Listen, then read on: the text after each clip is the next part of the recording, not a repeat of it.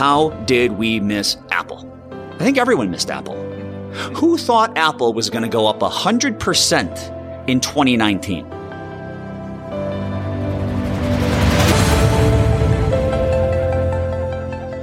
Hey everyone, thank you for joining us today on this episode of The Capitalist Investor. I'm Mark Tepper. I've got Derek Gabrielson with me as well. Hey Mark, how you doing today? I'm good.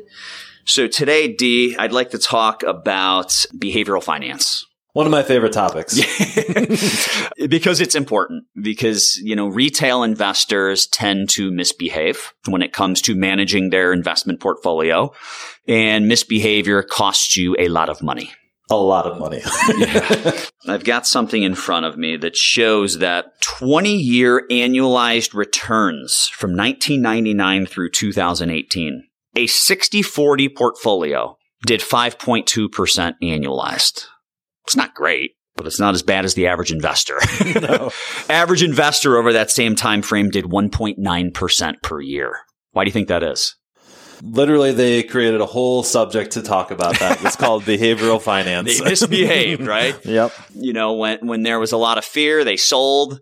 When there was a lot of hype, they bought. So just buying, selling at the wrong times. Trying to time things up. And I don't have this in front of me right now, but we ran through a slide at our recent client event that looked through the impact of missing over like a 10 or 20 year period, the 5 best days in the stock market. Mm-hmm. Right? If you missed the 5 best days in the market, you lost like a third of your returns over the course of that time frame. If you missed the 10 best days, you lost half of your returns. Right? It's crazy, right? Just to not be invested and to miss those best days in the market. I don't have this number off the top of my head, but if the 5 best days were within 2 weeks of the 5 worst days. Yes. So, if you sold in fear on one of those bad days, you paid the penalty. You're missing the rally a few weeks later. Without a doubt. The reason the average investor generated 1.9% versus the 60-40 strategy at 5.2% or the S&P at 5.6% is misbehavior. Derek, why don't we go through and just kind of look at some common sources of behavioral finance errors. All right. Right? Top mental mistakes I want to run through. We'll run through all 5 and then we'll dive a little deeper into each of them. So the first one is confirmation bias. The second one is information bias. The third is loss aversion or the endowment effect. The fourth is oversimplification tendency. And the fifth is hindsight bias. Let's dive into confirmation bias. So confirmation bias, essentially what that is, it's when you already make your decision. I already make my decision that Apple's a great company. So then as I'm doing my research, all I look for are ideas, facts, statistics, figures that support the conclusion that I already arrived at. Right. If you were a detective investigating a homicide and you knew that you wanted to pin it on a particular individual, don't you think you could find enough evidence that would point in that individual's direction? Yep, absolutely. Is that good detective work? No. That kind of stuff will get you kicked off the force. Yeah. So, confirmation bias is one of the first mistakes that I think a lot of investors tend to make. And that goes back to, our prior episode where we were talking about IPOs. Mm. Well, Peloton's got to be a great stock when it comes out. So let me go and find all, there's X million users, and they're growing at this % per year, right? You just look at that stuff. You fail to recognize that it's a $2,000 bike. It's so easy to do for companies that you already like. Yes, exactly. And unfortunately, what that does is it's going to negatively impact the success of the investments that you're making. Right. Because you're just not looking at them objectively as you should. Exactly. So confirmation bias, we probably don't come across that one as much. That seems to be something that if you're doing that, you're really an entry-level amateur investor. Right. Here's one, though, that, for the non-entry level investor, someone who might have, a little bit of experience, they're still guilty of information bias. And what information bias is, that is when you take a piece of irrelevant information and you make it extremely relevant to justify a rise in the stock price or a fall in the stock price, whatever it might be. Yep. You just make it fit your story. Yeah. How many units did Tesla sell? I'm typing this in right now. Of what was it? The Cybertruck? Mm-hmm. The $100 deposit type thing? It was a $100 deposit. Refundable. Completely refundable. I've heard of people who they put like 5 deposits down just because. Like they didn't even like the vehicle. But hey, why not? If at any point in time this thing's in high demand and it costs, let's just say $50,000 to buy it, and I'm able to sell my pre-order for $100,000 and make $50,000 profit off of a $100 refundable deposit, not a bad idea.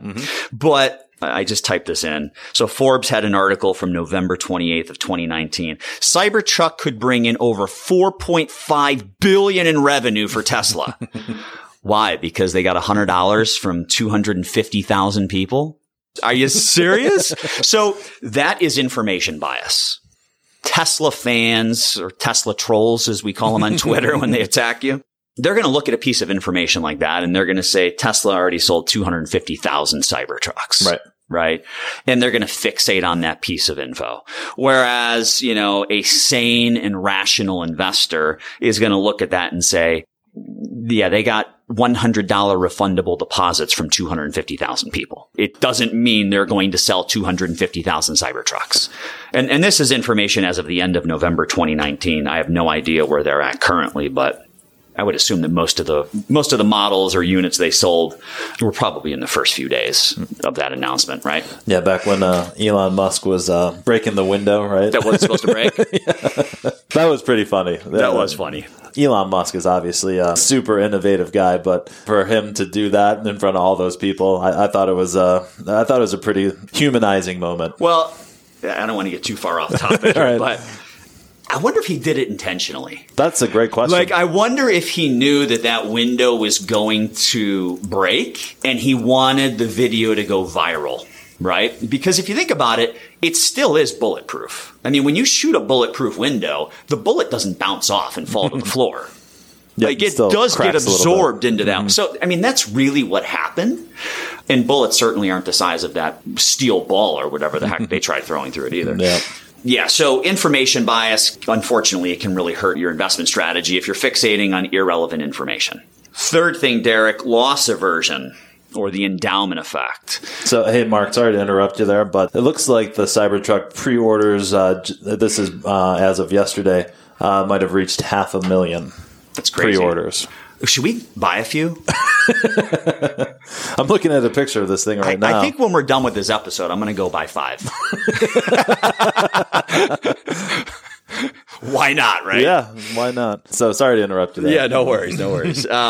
Loss aversion. Yep. So this is basically hanging on to your losers, right? Because you hear that rule of thumb that says nobody makes money by buying high and selling low. Mm-hmm. So when your stock's low, what do? You try not to sell it. Right. But a loser's a loser.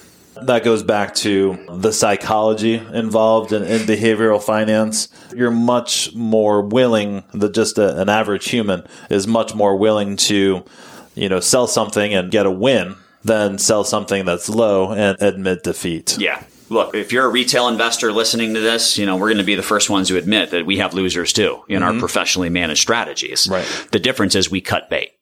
We kick the loser out when it breaks our threshold, right? So we haven't talked about this, but every time we enter a position, we have a sell discipline or an exit strategy. And depending on the size of the company, it could be 10%, it could be 20%. Smaller caps, we typically give them a little more wiggle room. Large caps, less wiggle room. But, if the stock goes in the wrong direction, we're out. We're done. We're moving on. Hey, we took an L, but we're going to move on and we're going to live to fight another day. Macy's, that company is just irrelevant. Right? I mean, they got crushed by Amazon. Mall traffic is in a secular decline. Why are you still holding on to Macy's? Right. Get out. Why are you buying Macy's? Right. So that's another thing that, I didn't intend on talking about, but opportunity cost. You only have so much capital. If 1% of your portfolio, 3% of your portfolio, 5% of your portfolio is allocated to a dog, to a dinosaur like Macy's, that's 135% that you could have allocated towards a potential winner. So not only is the stock not going up, and it's probably going down, but maybe you could have made 20% with that allocation. Right. Or you put it in Apple and you made 100%, right? Mm-hmm. So there's that to keep in mind as well, that hanging on to your losers, it's typically best just to cut bait, take an L, understand it was a bad trade, a bad investment, learn from it, and free up the capital to move on to bigger and better ideas. Fourth thing, oversimplification tendency. D, I've seen this, from prospective clients that come through the door. They've been kind of managing their stuff on their own. Right.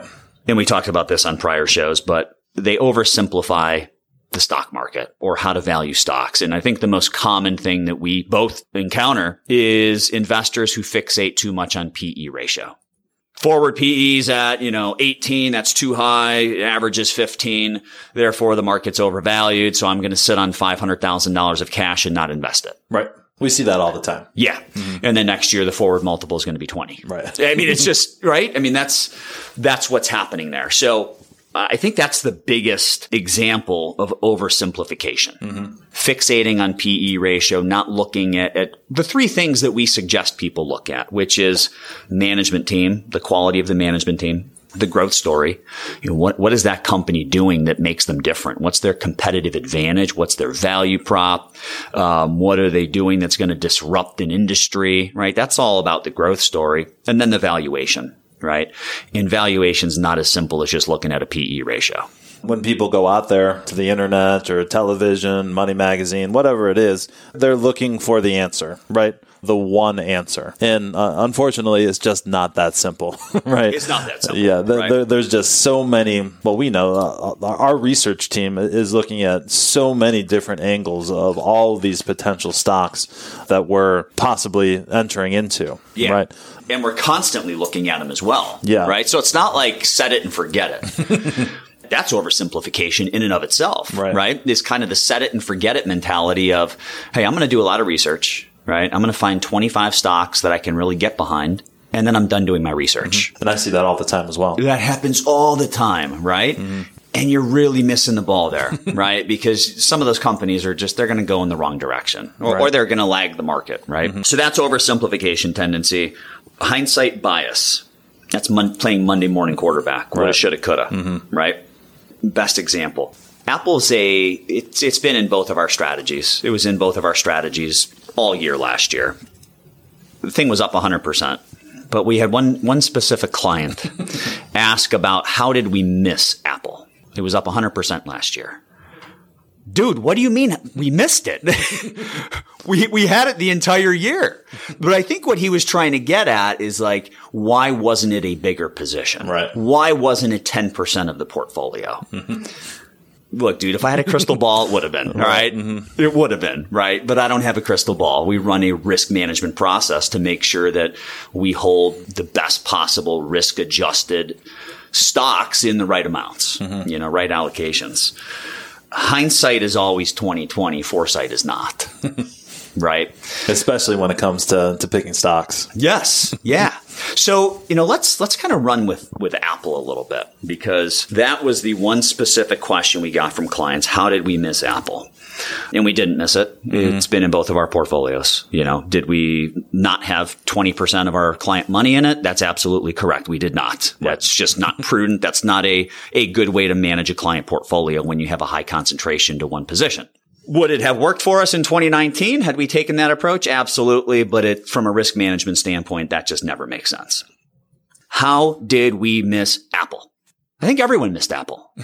Who thought Apple was going to go up 100% in 2019? They grew earnings by 4% in 2019. 4%. There's only two ways a stock price can go up. You grow earnings or the multiple expands. The multiple literally doubled last year. It went from 11 to 22 in 2019. It doubled. Why did it double? What did Apple do in 2019 that was so freaking amazing? Nothing. Why indeed? Right? Yeah. I mean, they didn't do anything crazy. They didn't come out with a new fancy iPhone. I mean, they do every year, but it's just, kind of a revamp of the prior model. The 5Gs due out September of 2020. Services are growing a little bit. Wearables, which is still a very small percentage of their overall product mix, that's doing really well. That's a strong segment for them. Mm-hmm. They're selling a ton of those AirPods, the watches, like all that stuff's doing really well for them. But did they disrupt an industry last year? Absolutely not. No, they didn't really change anything that we're doing. They didn't.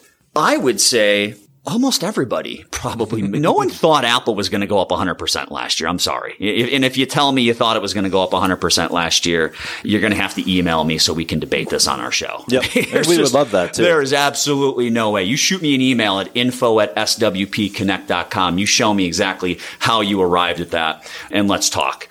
Because this is one that, it strictly grew on multiple expansion last year. You can look back and say, well, it's one of the best companies in the world, the iPhone's a staple, whatever. Mm-hmm. Nobody expected it to go up 100%. So, hindsight is always 20/20. Foresight is not. And when it comes to managing portfolios, it doesn't matter what happened over the last year. What matters is what we expect to happen over the next year and beyond. Right. And that's how you have to be. You need to have that discipline to manage strategies like we are for our clients. Yep. Cool. Let's wrap this show up then. I think we had a good discussion of 5 major behavioral finance errors, from confirmation bias to information bias, loss aversion, oversimplification tendency, and hindsight bias. So that wraps up this episode of The Capitalist Investor. As always, shoot questions, comments, whatever it might be. Shoot that over to us at info@swpconnect.com. We'd be happy to answer them for you in a future show, or even get you on one of these podcast episodes with us to have a conversation. Whether we agree, disagree, whatever it might be, it'd be great to get some of you on here to chat about that stuff. So that wraps up this episode, and we will talk with you next week.